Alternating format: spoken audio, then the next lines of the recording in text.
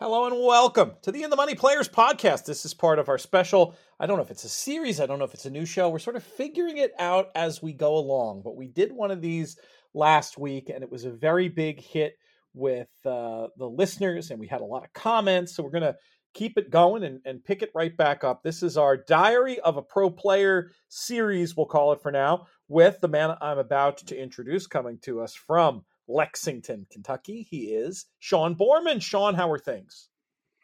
Doing good, man. How are you? I'm feeling better. My face is no longer pulverized, so that's good. I've been able to go out in public without people commenting about, you should see the other guy and all this stuff. So I'm feeling good about that, and very productive week so far. But really looking forward to this chat. And on the fly, as we come up with an emerging format, we had so many questions come in over the transom. I had a few that I was gonna hit you with. And the first one has to do with a story that you told last week about this. I think it was a 23-1 key horse you had that ended up running second, and you ended up missing the exacta. And somebody said, Sean's such a smart guy, and that was a great story, but why didn't he just bet to place? And my quick answer, and I said I would check in with you, but I'm of the belief that in Hong Kong, when you bet place, I believe it's like betting show in the U.S., similar to how things are in the UK and Ireland, where place rather is top three, not top two. And I was guessing that just took your dividend down way too low for that to be the appropriate saver. But am I right in that? And do you have any recollection of what the horse did actually pay to place? Yeah, you're partially right.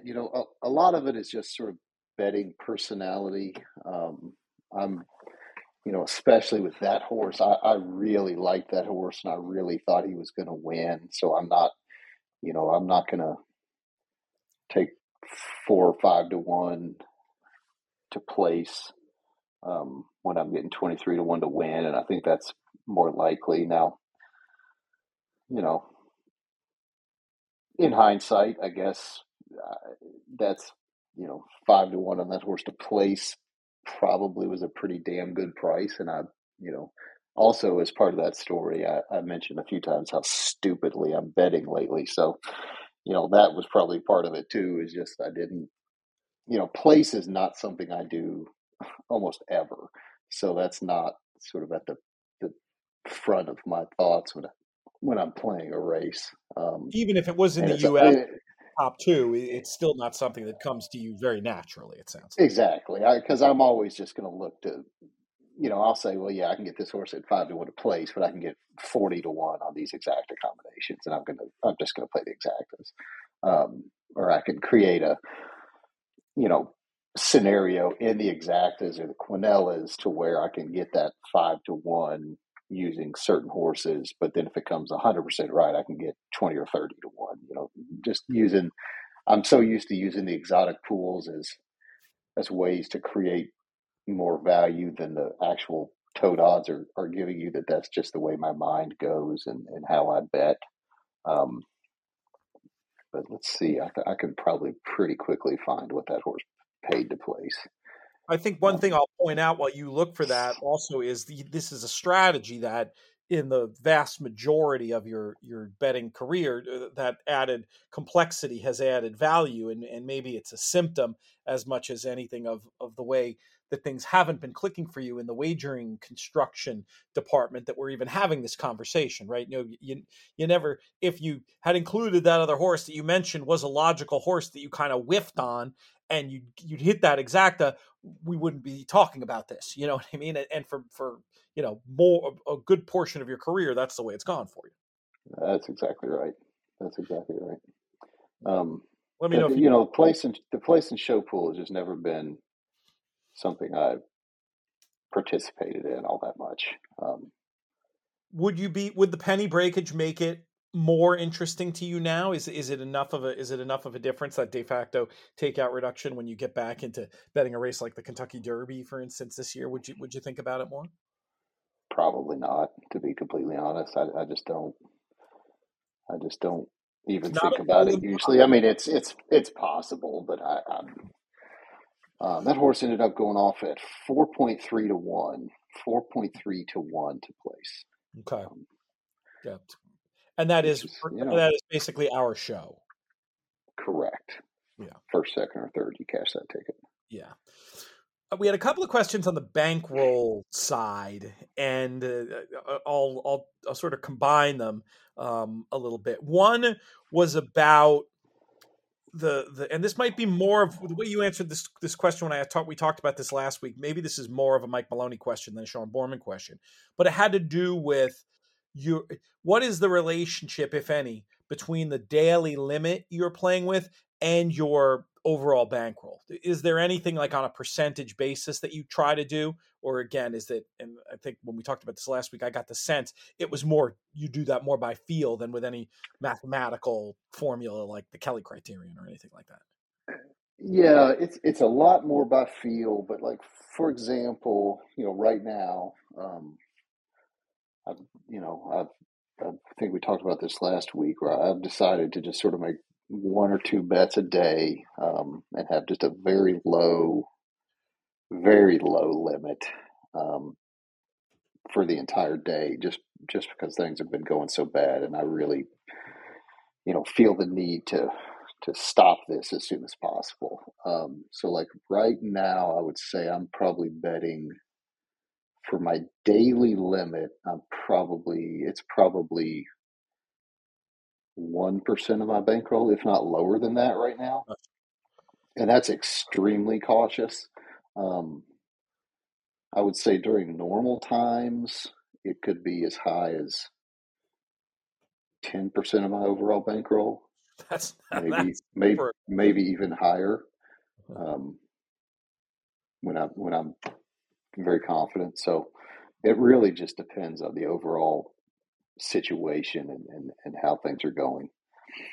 The other bankroll question I thought was interesting because it was just sort of a different way of looking at the world. You told the funny the funny story about the pick three boy who doesn't want to play unless he can win 1 million.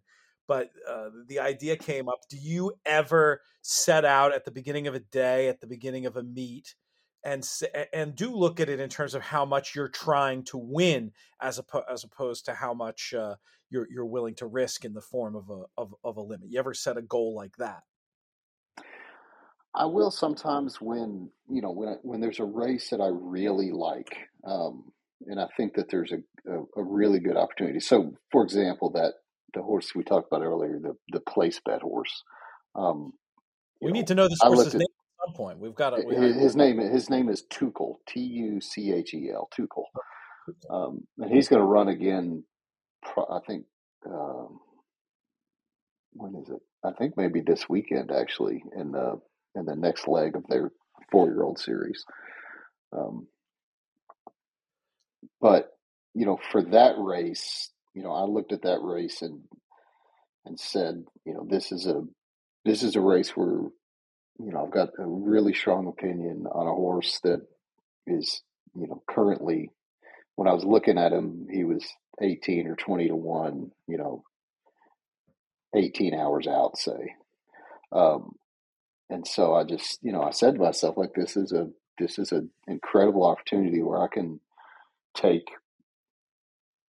a relatively small percentage of my bankroll, like 3 or 4% of my bankroll, and try to make an entire year.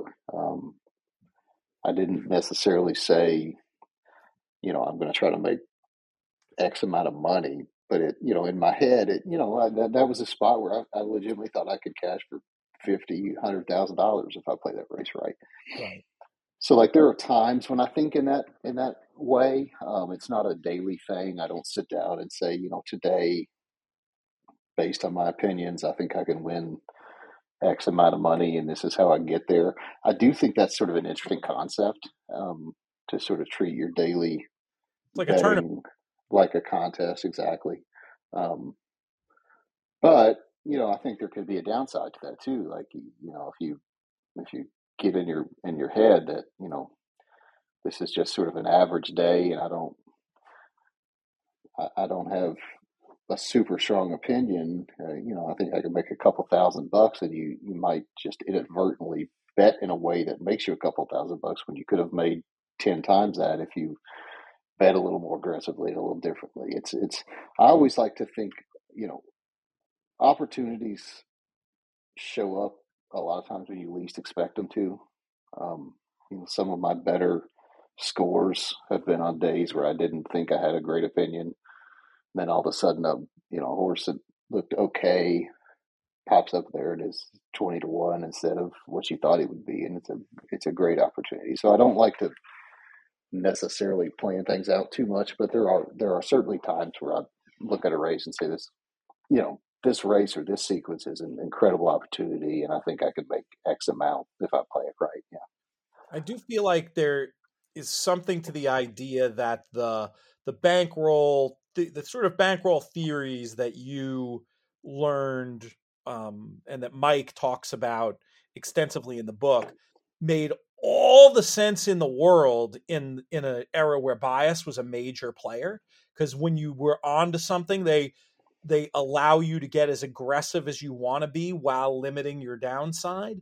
But maybe in a world where that's not as much of a primary factor, that more tournament like mindset makes a little bit more sense than it would have done back then, when you wanted to allow yourself to be super aggressive and take advantage of something like a bias that could crop up and make your whole year.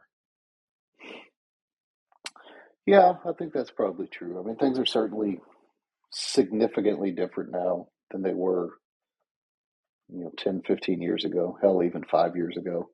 Um, but, like Mike has always said about bias, if you're going to bet bias, you've got to, stay on your toes, or whatever his saying is.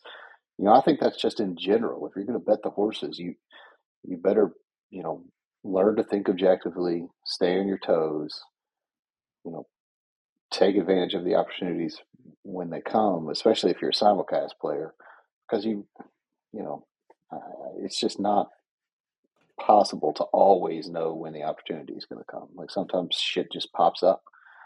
Um, Sometimes something you think is going to be a great opportunity turns out to be a terrible opportunity. You've got to be flexible, and you've got to be, in a way, you've got to be extremely disciplined, but you've also got to be a little undisciplined, and not too rigid in your approach to things. I think that's a key point. The idea of it's just not, when people are learning too, especially any activity, you kind of want, at least my brain, I want rules. I want do X, Y, and Z. It's not an activity that lends itself to do X, Y, and Z. It's you're sort of dealing fourth dimensionally, as it were, when it comes to a lot of this stuff, I think. But let's get into your week, Sean. You had mentioned that you were taking last. We recorded, I think, Monday. You took Tuesday, Wednesday, and you went over. You went over. You got some trips and some numbers caught up, and then you were hoping to find an opportunity or two on the Wednesday card over in Hong Kong. What did you, when you looked through those PPs? What did you see? What kind of a course of action did you put forth? Well, this is actually a pretty good example of what I was just talking about, because I went into Wednesday completely blind. I hadn't looked at anything. Um, by design, I didn't want to. I didn't want to, mentally exhaust myself studying a card that I knew I wasn't going to bet much on. So I just went race by race. I forced myself to get up early and do the work and trip the races. But I was just, sort of searching for opportunities as they came. And one came in I believe it was the fifth race. Um, there was a horse that I was a little interested in, and he was 32 to 1 on the board. The favorite looked solid, but didn't look like a world beater. Was drawn right on the rail though, so he was almost guaranteed to get a perfect trip. Um, and so I texted our mutual friend Matt Vagvolgi, who I've gotten to know quite well in the last few months, and we've been sort of collaborating on some Hong Kong stuff. He's gotten interested in their product. And I knew he was up looking, so I texted him and said, "What do you think about this race coming up?" And he said, favorite looks solid, but I don't think he guaranteed winner. I like the 7 horse, and I think an interesting bomb is the 11, and that's the exact same horse I like. And I was like, well, that's really interesting. We're sort of on the same horse. So we talked back and we texted back and forth about the race just a little bit, and both end up betting the race.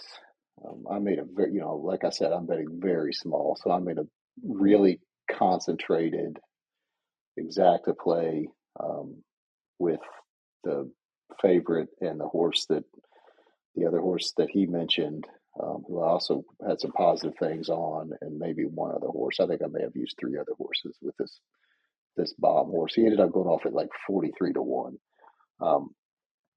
So I made some exacta plays, played him in the try in all slots, but pressed him in third.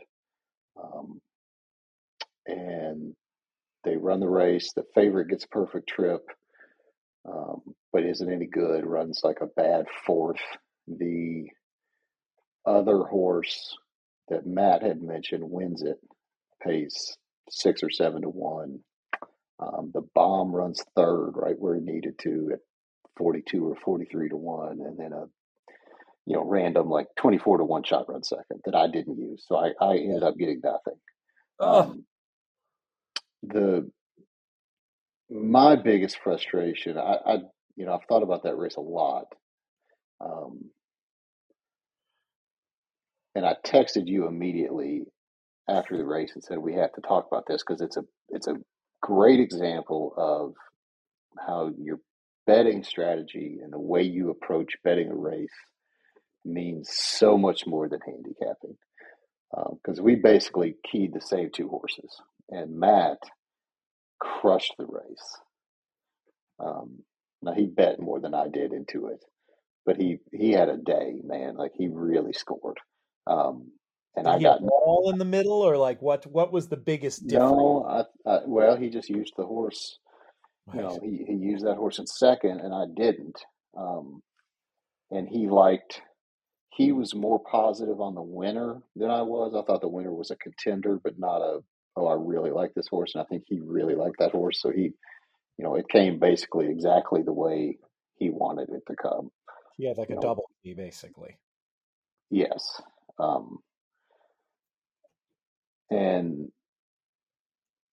the thing that probably has bugged me the most is, during the course of our texting back and forth, he mentioned the 2 horses, and I said back to him, you can get 33-1 on the Omni on those 2 horses. So basically 33-1 just to get those 2 horses in the top 3 in any order. Right. Now the exactas and the Quinellas were paying huge. I mean, they were paying 150-1 maybe. So I verbalized that bet to him and didn't fucking make it myself. And so at the level that I bet that race, if I just play a small Omni, yeah, I'm not going to crush the race, but it would have at least, I probably would have made even just a tiny one. I'm probably going to make 5 or 6 times the amount I bet, and had a lot more positive vibes coming out of that day than another week of sitting here thinking, well, God, Sean, you really botched another great opportunity. So that it was very similar to the days when Mike and I worked together, and we could, basically have the exact same information. We shared a database. We talked over the races, bet the exact same horses, and had vastly different outcomes almost all the time. It's so funny. Oh, it is amazing. I mean, that more than anything else speaks to the importance of betting, and speaks to the idea of, against that sort of thing you hear sometimes of, well, if you like these horses, why would you talk about them on a podcast? Well, because a lot of times it's more complicated than that. It's not a fixed odds world where you're giving away you're losing the prices. It's much more complicated than that. Go granular on this bet, because it does sound like such a good example. What I mean, unless it's just as simple as you didn't like that horse enough, but like how did you construct it? How, if you could advise yourself with the benefit of hindsight, how would you have constructed it? I've thought a lot about this, and the the horse that ran second that split me out of my bets. Um, he had he had okay form, not great form. I guess he had been against the track the last time he ran. Um, but also like we talked about last week, like, his figures had fallen off so much, and I put so much more emphasis on the figure patterns and the actual figures than any kind of bias, that I just sort of looked at the horse and said, yeah, I know he was against it, but he ran so bad, I'm not sure he's worth using. Um, so I made a conscious decision to throw the horse out. The mistake I made was probably being a little too cautious. Um, I probably should have, instead of betting, you know, 0.5% of my bankroll, I probably should have bet a full percent. Just bet the whole daily limit in that race because it was such a good opportunity, um, and use that horse instead of trying to get real fine. I mean, I tried to get too fine, um, and turn $300 into, you know 30,000. I probably should have bet 500 and still tried to make 10 or 15,000, honestly. But I didn't love the horse that ran second. I didn't even really like him. Um, so I think the biggest mistake I made was not making the Omni bet, honestly, because you think about I think it did pay 33 or 34 to one. Um, that was probably the biggest mistake. And that is a bet that, we're talking about wagering personalities. It's different than the place wager that you don't regret passing simply because it's just better risk and reward, I'm guessing. I mean, is that bet in your repertoire normally? I've only made it when it's like a really outsized payoff, like a real asymmetric payoff like that. And I'll make that bet sometimes when I don't like the favorite and I think I can take like the best speed horse at a price and the best finisher at a price, and I know they're both going to get a decent trip, and it's paying 50 to 1 or something, 30 to 1. I'll make that bet then, but just, on a typical race where, the logical omnis are paying 6 to 1 or 7 to 1 or 10 to 1. Those races are just too difficult to get two horses in the top three enough at those odds for me to make that bet. So At the end, it's not something I do often, but it is something I'll do. this would have been a good situation for it too, because I'm guessing because it's a bet that goes. You were trying to be fine. You were trying to keep it to that 0.5% of your bankroll, and it's just that bet covers a lot of ground for you when you're not Mm. looking to include too many extra horses. That's logical to me, that in the exact circumstance you were talking about, it would make sense to do. That day is over, you said you had another bet, but there wasn't much to talk about it, right? On Wednesday. Yeah, I think I just made a win bet. The horse didn't run any good. Gotcha. Is there any part of, or where are you in your frustration levels? Are you able to, at the end of a day like that, say, hey, I've made this decision to ply my trade in a place where opportunities like this exist and they're not all that rare, and you feel buoyed that you've made the right, general life choice? Or is it just too frustrating to look at it that way? It's funny. Up until our conversation last week, I was pretty down. Um, but just talking with you and hearing some of the feedback we got, I actually picked my head up a little bit. That's great. So after Wednesday, I was a little more positive even going into Wednesday. Like I woke up Wednesday morning excited to go to the office and work, even though I knew I wasn't going to be betting much, which was sort of rare of late. And then even after that race, it's just, I messed it up, and that could have been that. That probably should have been the race that turned everything around for me. But then when you logically think about it, that's just in the last 2-3 weeks, that's two huge opportunities. There was another one before that, very similar to this one on Wednesday, like 3 or 4 weeks ago, where I keyed a 30-1 shot that ran second and I messed it up. It's like those opportunities there's plenty of opportunity. And I know that. I've just got to, work on my craft a little bit and get my betting back to where it needs to be. And then, in a very short amount of time, this won't be a problem anymore.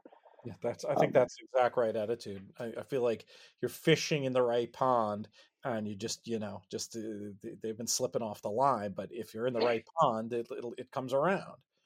Yeah. One thing that surprised me was that you bet some USA last week. You had texted me and told me what drew you in. Honestly, it was a listener that reached out to me after that episode that I did with Marshall dropped a few months back. Yes. And he and I have started sort of talking a little bit, and he texted me and said, I'm going to play this Aqueduct thing. I know you probably won't, but if I send you my sort of ideas and my play, will you just take a look at it and give me some feedback? And I said, yeah, sure, absolutely. And then I'll even handicap the damn thing, and so I've at least given you an honest assessment, not just bullshit. So I looked at the sequence and just decided I didn't like the sequence much. It felt like one where you needed a real separator to make it worthwhile, to make it worth playing. And I found one. So I just played a ticket where I basically singled the longest shot in the second leg, and said, if I'm right, I can score. If I'm probably going to be wrong, I'm not going to bet much. But that's just the way that sequence sort of laid out to me. It looked like it could be one where if you don't get that separator, it's going to pay $180, and it's not. It's just it was too hard to sit there and get two heavy favorites and 3 second choices and get vastly underpaid. So I did play it. It was Aqueduct on Friday, and it was was there a carryover? Yeah, it was the early pick 5. They had that big carryover, right. Like $280,000 pick 5 carryover, I think. I probably should have done that. There was a million something in the pool, I think, but it just wasn't. It just wasn't a very good sequence, and it very quickly. I was looking through the races, and it was just, very, very quickly reminded me, how shitty the product is right now, and all the just crap we have to put up with as horse players. I mean, there was a fucking, horse that had a medication overage. Won his maiden by like 5. I actually think it was a 10 strike horse. I think it was one of Marshall's horses. Had won like a maiden 25 by 5 in a pretty fast time. It had a medication overage, so he's back in against maidens again. And I think they bumped him up to either a higher tag or even a state bred special weight. So it's just like, what exactly do I do with this damn horse? There was a voided claim horse that was coming back after an impressive win, who I think ended up scratching, but still, like, it's just all the stuff that is wrong with this game, and all the bullshit we have to put up with. Then of course you get the separator in the sequence, but it's a horse shipping in from Parks off a 6 or 8 week layoff with 2 slow work showing. Completely turns his form around, makes the lead, wins, pays $32, and it's just like, yeah, okay. That was fine. that Irish exit horse who was kind of hard to Irish make. Exit. kind of hard to make getting the lead and improving the figure by almost 30 points. It was, I mean, it was Well, slop. It was there were weird things about the day. yeah, they clearly did some vet work that isn't disclosed. It's just one of the things, But it's also like when there's another alternative, why put up with that anymore? And Manning, the guy who had asked me to look at his play, he texted me afterwards and said, just out of curiosity, how would that horse have been handled in Hong Kong? Like, would he have come in off 8 weeks and two slow works and weird? I was just like, no, it's completely different. Like, you would have had a comprehensive report about why he ran so poorly last time, what he's done since, if they did any vet work, if he bled, blah, blah, blah, blah, blah, blah, blah. So, yeah, I played. That was probably my one U.S. based bet for the next few months, I imagine. Oh, we're gonna get you. We're gonna drag you into these Triple Crown preps. I know it. Was it? Oh yeah, that'll be so fun with all these Bafferts now changing trainers and shipping East to run and then going back to him, and now he's yeah, that'll be awesome. I can't wait. Was it? Was there anything in the handicapping side of the horse that you ended up signaling? Was it Prairie Fire in the second? It was, and I was looking. I don't have any of my info caught up, so I was looking at the Briz stuff, and it was just one of those.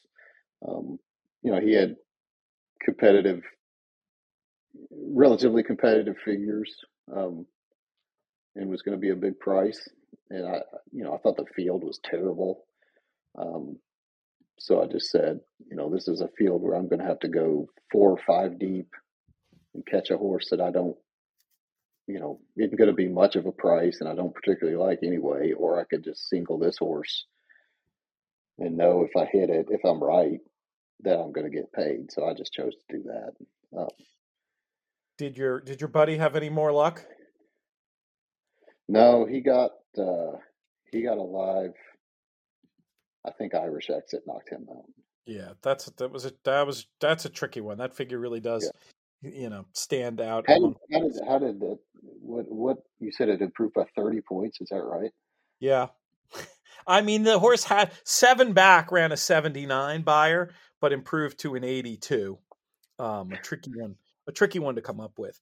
And then for your trouble, if you did hit the thing, you got, let's see here, almost just under $2,000, which I suppose is, sounds all right for one tricky horse and a bunch of logical ones. But doesn't sound like it doesn't sound like it left you hungering to play any US based carryovers. What did you end up doing on Saturday? What was your mindset going in, and how did the night go? So Saturday was actually a really nice day for me.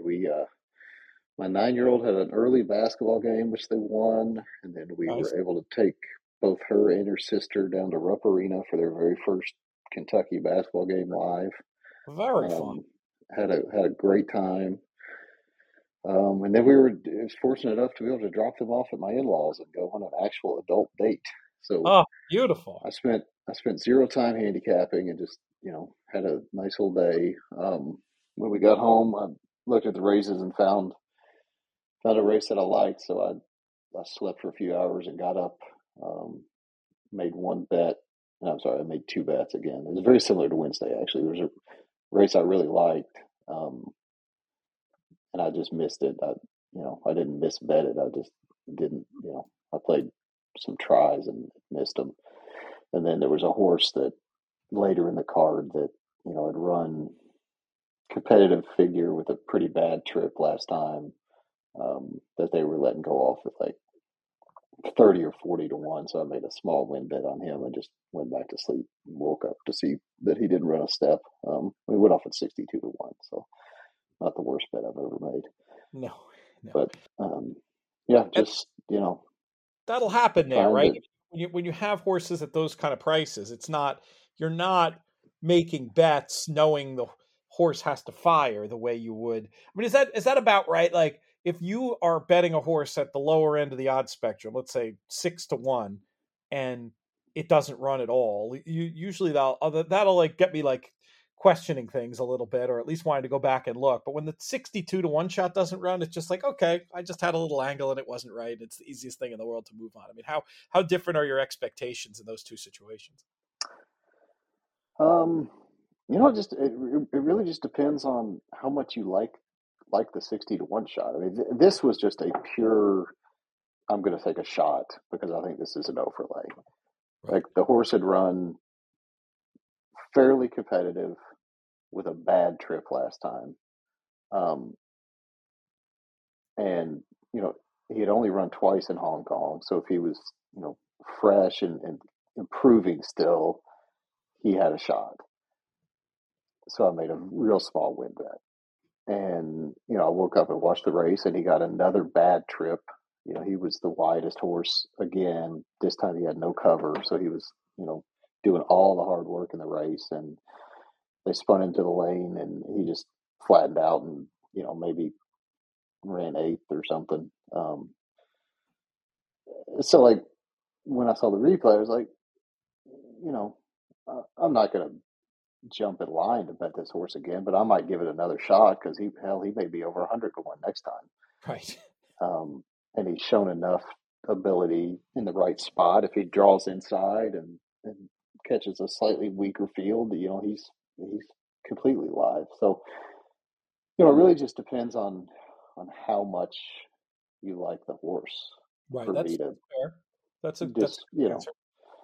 because over there, like I mean, you can really like a horse and it'll be 40 to 1 occasionally.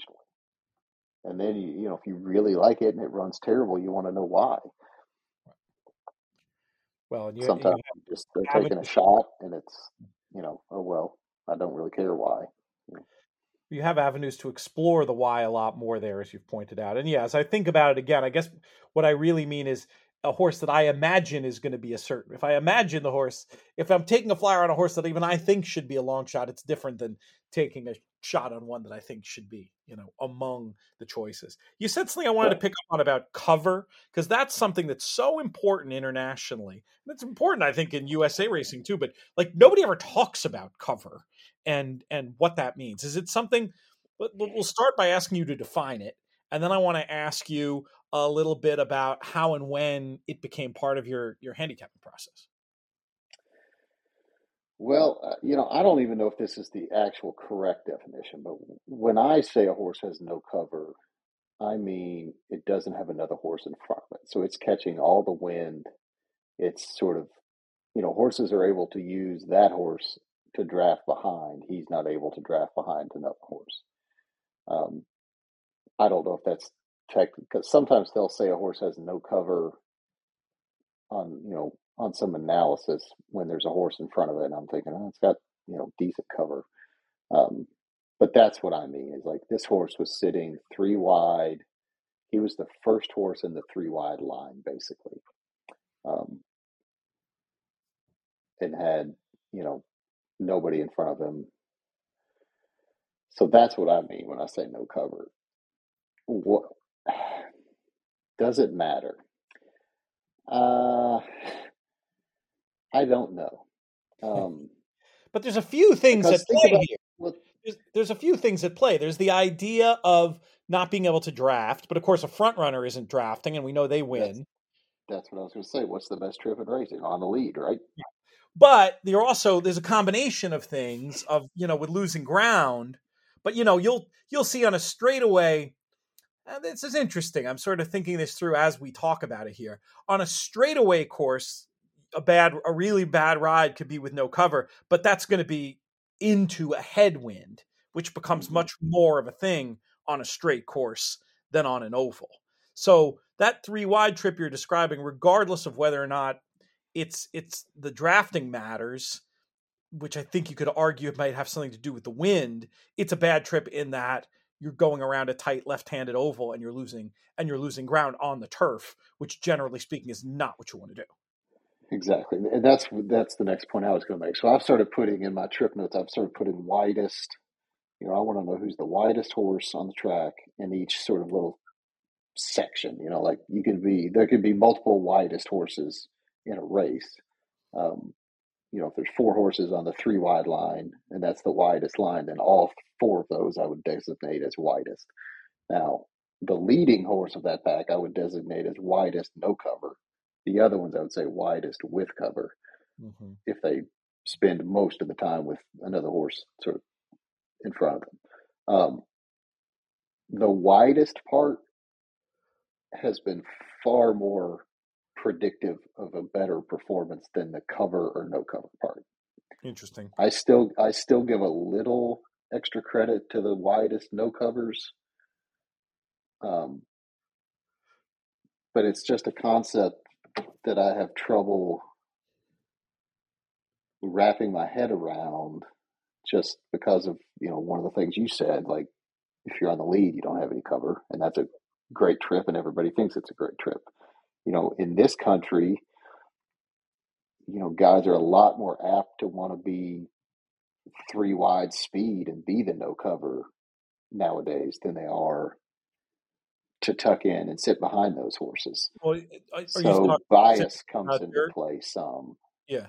And are you talking dirt? I mean, I've been to this point in the conversation. I feel like I've been every comment I've made is specifically about turf, whereas dirt, I think it's a different animal, because if you have that 3 wide forward trip that wins all the time now, I do think is not so much a product of bias, so much as the way that just racetracks are generally maintained, which is related to bias. But I think you know what I'm saying, right? Right, and it may be on dirt you probably get more kickback, and they may not like that, so no cover may be a better thing. I don't know. It's just a hard concept for me to say is absolutely meaningful. I know ground loss is meaningful. Yeah, 15 years ago, were you aware of this cover stuff, or were you just looking at it in terms of noting, how wide a horse was in your trip notes? Just how wide it was. Yeah. I mean, and I didn't even, I never factored cover in, other than just knowing that saving ground is better than being wide. And when you save ground, most of the time you're going to have some cover. But I never once said the word cover or thought about the word cover or the concept of cover until I started watching Hong Kong. And when they talk about it, when they do that, explain for folks what the patrol replay is, for those that don't know. So patrol replay is the head on. So they will show you they'll show you the race live, the pan shot live, and then seconds after they cross the finish line, they will show you that again almost immediately. It's almost too fast, honestly. And then they'll show you the dividends and the payoffs and everything, and then they will come back and show you a full head on with analysis from the people for every race. And it's not just a stretch drive recall. Like when I do Sky, we do the stretch drive again, and I'm not. But this is granular. They're talking about the trips. This is from the gate opening to the end of the race. They will, they'll tell you who's being ridden cold out of the gate and who's going back to save ground. They'll tell you who's, stuck wide all the way around there. They'll tell you if there's bumping, if there's a horse that's rank. They talk all the time about, horses running with their mouth wide open. Just stuff we don't really hear in this country all that often. I mean, we hear it some, but not to the level that they do it over there. It really is. I mean, if nothing else, it's just a tremendous television product. Like, if nobody wants to bet it, I completely understand. But like, just to, God, more track execs in this country need to just turn their feed on and take some notes, because they really have a much better television product than we do too.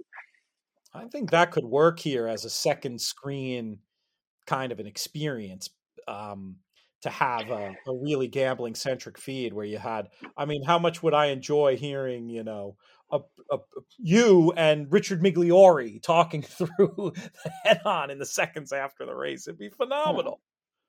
Well, I mean, it would be, but think of this. Would it be better than the local auto dealer's ad they have to run instead of showing the head on the simulcast feed? So, I don't know, man. Some of those It's a local close. auto It's a dealers have. close. It's a close call between all the slot machine ads and car dealerships and all the shit they jam in there instead of showing an actual head on with no analysis. I mean, let's just start there. If we can get every track to show just a head on and maybe show accurate splits, some accurate sectionals before we jump into more complicated stuff like, good analysis of the head on. I wish you'd been doing more Gulfstream figures. I'm going to ask you a question I know you don't know the answer to because you haven't been doing the figures. I'm just curious if the new timing hybrid system is as advertised. I'm sure Craig Milkowski will have an opinion. I'll reach out to him on that one. Oh, I had a follow up from before that I made a note on and then forgot to come back to for you. You mentioned about having an idea of the prices 18 hours out. How the heck does that work? How accurate are those early prices? Just explain to folks how the betting works. Well, they open the pools 24 hours out, basically. So like right now, we can go on here to the Hong Kong site, click on current odds for tomorrow's card, and get a relatively good look at who's going to be the favorite, how they're betting horses. No, obviously more how much is bet. Let's see. Yeah. Let's see for race 1 tomorrow morning. I guess it's more important how predictive it is than the specifics, but because the pools end up giant. It sounds like it's a useful tool, or you wouldn't be talking about it. So there is 156,558 US dollars in the win pool right now for race 1. Yeah. And there's about 750,000 bet total in that race already. That's amazing. So, you can get a pretty good idea of who's going to be bet, how they're going to be bet. Now, this stuff certainly changes as more liquidity comes into the market, but it doesn't change all that much. I mean, it's especially in terms of like, I like this horse. Is it going to be a big price or is it not going to be a big price? Like you can get a feel for that, the day before, pretty easily. And it's great, especially for those shot 10 cards. If you don't want to stay up all night like a lunatic, you can, if you just want to stay up till 10 p.m., just a few hours before first post, there's plenty of liquidity in there. You can see what your tries are going to pay. You can, you can look at the exacta board. You can, so you can you can look up have a game plan. You can look up a specific try combination. I didn't realize that. No, they don't. They give you in the trifecta pool. They will give you the top 20 shortest combinations. So the top 20 most bet combinations overall, and then they give you the top 10 for each horse on top. So they'll list the most bet combinations with the 1 horse winning, with the 2 horse winning, and then they will also give you the amount bet on each horse in each position. So you can get, if you like a horse that is a 40-1 shot, say, they're not going to be on those top 20 or top 10 lists. Yeah. Which is helpful in itself because you can look at the, if you let's say you love the favorite, but you like a 40-1 shot to run with it. You can see, okay, well, the shortest one or the longest one in this top 10 is paying 150-1. So I know I'm getting at least that. Yeah, and that's then great. You could sort of look at the investment section and say, okay, well, this horse only has X% of the amount of the money bet on him to run second and third or to win. So you can get a feel for what you're going to get back much more than not having anything. Oh, sure. Between that and the exactas, you could probably extrapolate all kinds of meaningful information. Exactly. And then they've got the trio, which is like the try box, like the quinella for trifectas, any order. And you could even use that information because in the trio pool, which is a different pool, they give you every combination of that. That's a talk So, for another day. I think I want to get into that, but I don't know if I want to go down that particular rabbit hole right now about exactly how all that works. But my unsolicited advice to you would be, as much as however much you've been leaning on this, lean on it even more when you have that opportunity to start your. It just feels like you could really start your process whenever you want it, almost, because you're going to have an idea. So I don't know how it works for you, but for me, I do my best thinking first thing in the morning after a night of sleep. So if you have an mhm. opportunity to like use that info and try to do something pretty close to decision making, at least like plan framework making, then as opposed to doing that at the weird ass hours when this stuff runs and trying to do it on the fly, then there's a non-zero chance part of why it's been a little tricky for you is just brainwave stuff with like when you're trying to make these kind of decisions being completely different than when you did it for the last couple of decades. I mean, I don't know, maybe I'm making excuses for you, but I wouldn't be shocked if I'm right. No, I think that is part of it. And I, you know, I know I told you privately. I don't know if I said this last week or not, but I've really struggled at times on those shot 10 cards with decision making at 3 in the morning, 2:30 in the morning. Um, to the point where I'm starting to sort of, track my sleep a little bit and see if, on weeks where I'm not sleeping as well, and I have some data behind that, then do I make worse decisions in my weekend betting versus when I'm getting better sleep? I mean, um, How it's a could you? real concern. Yeah, it's interesting. But do you agree with what I'm saying though, that having that as a tool, you could at least start the process when you're, as fresh brained as possible, especially with what you're doing right now. We're only looking to make a couple of bets. I guess it's different if you might be betting every race on a card, but even then, like just the idea of having a bit more of a framework of a plan, I just think there's got to be a way you can use that to your advantage. Yeah, no, there is, and I do that all the time. Like typically, typically right now on a Tuesday, I'll have looked through the card at least to some extent, and looked through the board and just sort of tried to pinpoint, at a minimum, am I interested in betting this race or am I not, based on what opinion do I have? Um, and then I do that, Saturday afternoons for the shot 10 card. I'll try to roll through it and just see like where are the opportunities. Is the pick three playable today based on the way they're betting it early? Is it is it a 6-up kind of night? Um, that huge near miss I had last year was basically solely due to the early action on I was just sitting here on like Friday afternoon or whenever the hell it was, Saturday, I guess. And, I was interested in this horse. And I looked up and he was 40 to 1. I was like, well, you know, this is a huge opportunity. Um, so yeah, I use that all the time. And it's, to me, it's just a much better way to, to go about things. I'm sure with all the tracks we have in this country, it's probably impossible, but I don't see why you couldn't open the pools earlier than 20 minutes to post. Yeah, honestly, it's something else that fixed odds could provide a little bit of a window into, just to give you an obviously fixed odds can be wildly off and change, but giving you some idea, and obviously some of this stuff is already available. You can look at the European fixed odds market on many tracks. Just go to Odds Checker and get a sense, at least for the big races.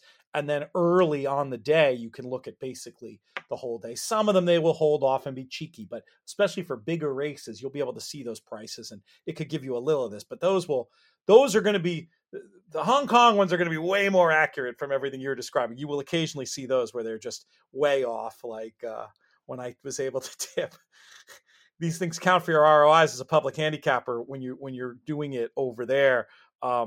Oh my God, how am I spacing on this horse's name? The Mike Maker horse that won the Pegasus Turf, who was briefly over Oh there yeah, is it available. atoned?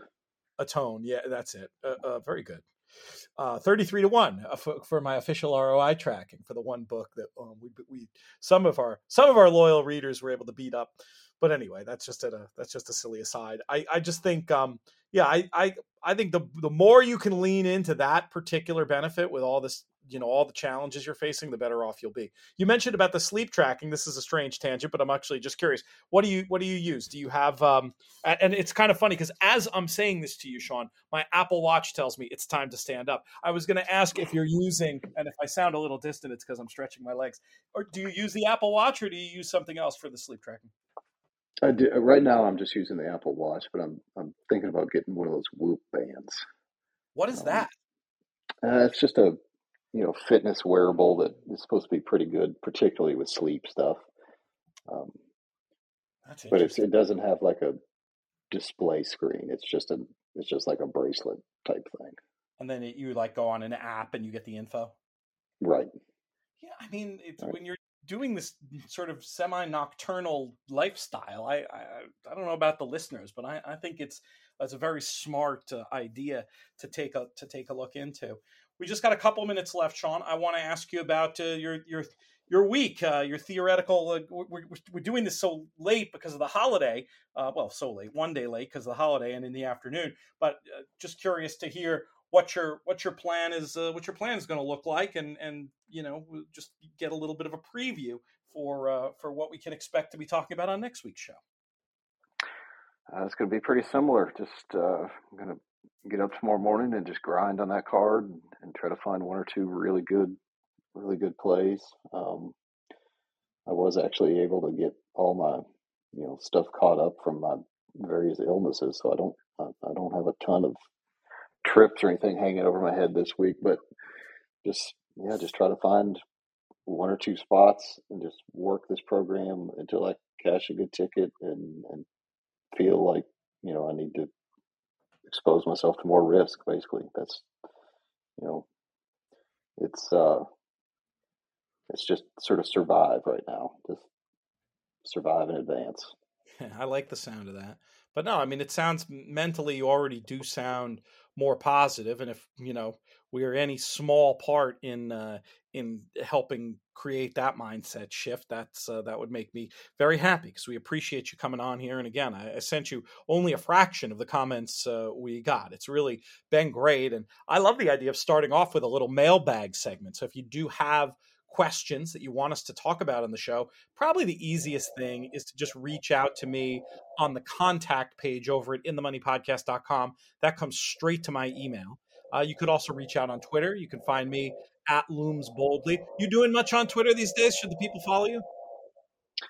I don't tweet much, but certainly if anybody has any questions or anything, just feel free to reach out on Twitter. I'll respond.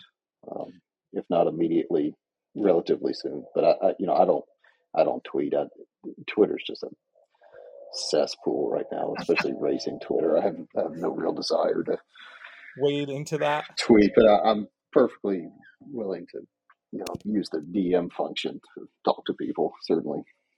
And do you know your handle offhand? I got it. At Borman_Sean, is that it? That's it.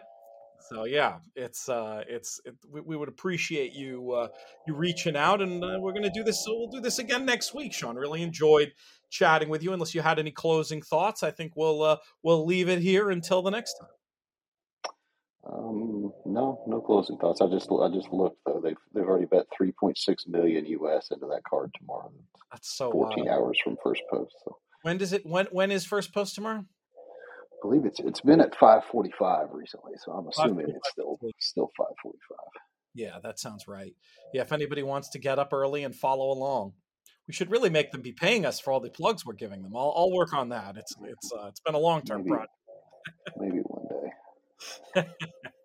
But hey, it's part of your journey, so we're happy to. We have to just talk about it honestly, which is great. Sean, thank you so much. We will talk to you again soon. All right, brother. Talk to you soon. All right, this has been a special presentation, special edition of the In the Money Players podcast, the Pro Player Diary of Sean Borman. We're going to have a small show tomorrow, Nick Tamro and I, looking back to some racing at the weekend. Later in the week, going to be covering Santa Anita, late pick 5. We'll probably, I guarantee you, we'll be doing the coast to coast, hopefully with JK for Saturday and Sunday, and so much more content as well between Owner's Box and Matt Bernier and Spencer and the whole crew. So check it out, inthemoneypodcast.com, the place to go for more info. And if you want to keep up with everything going on, inthemoneypodcast.com/email is one that you want to be paying attention to. PTF for Sean Borman. May you win all your photos.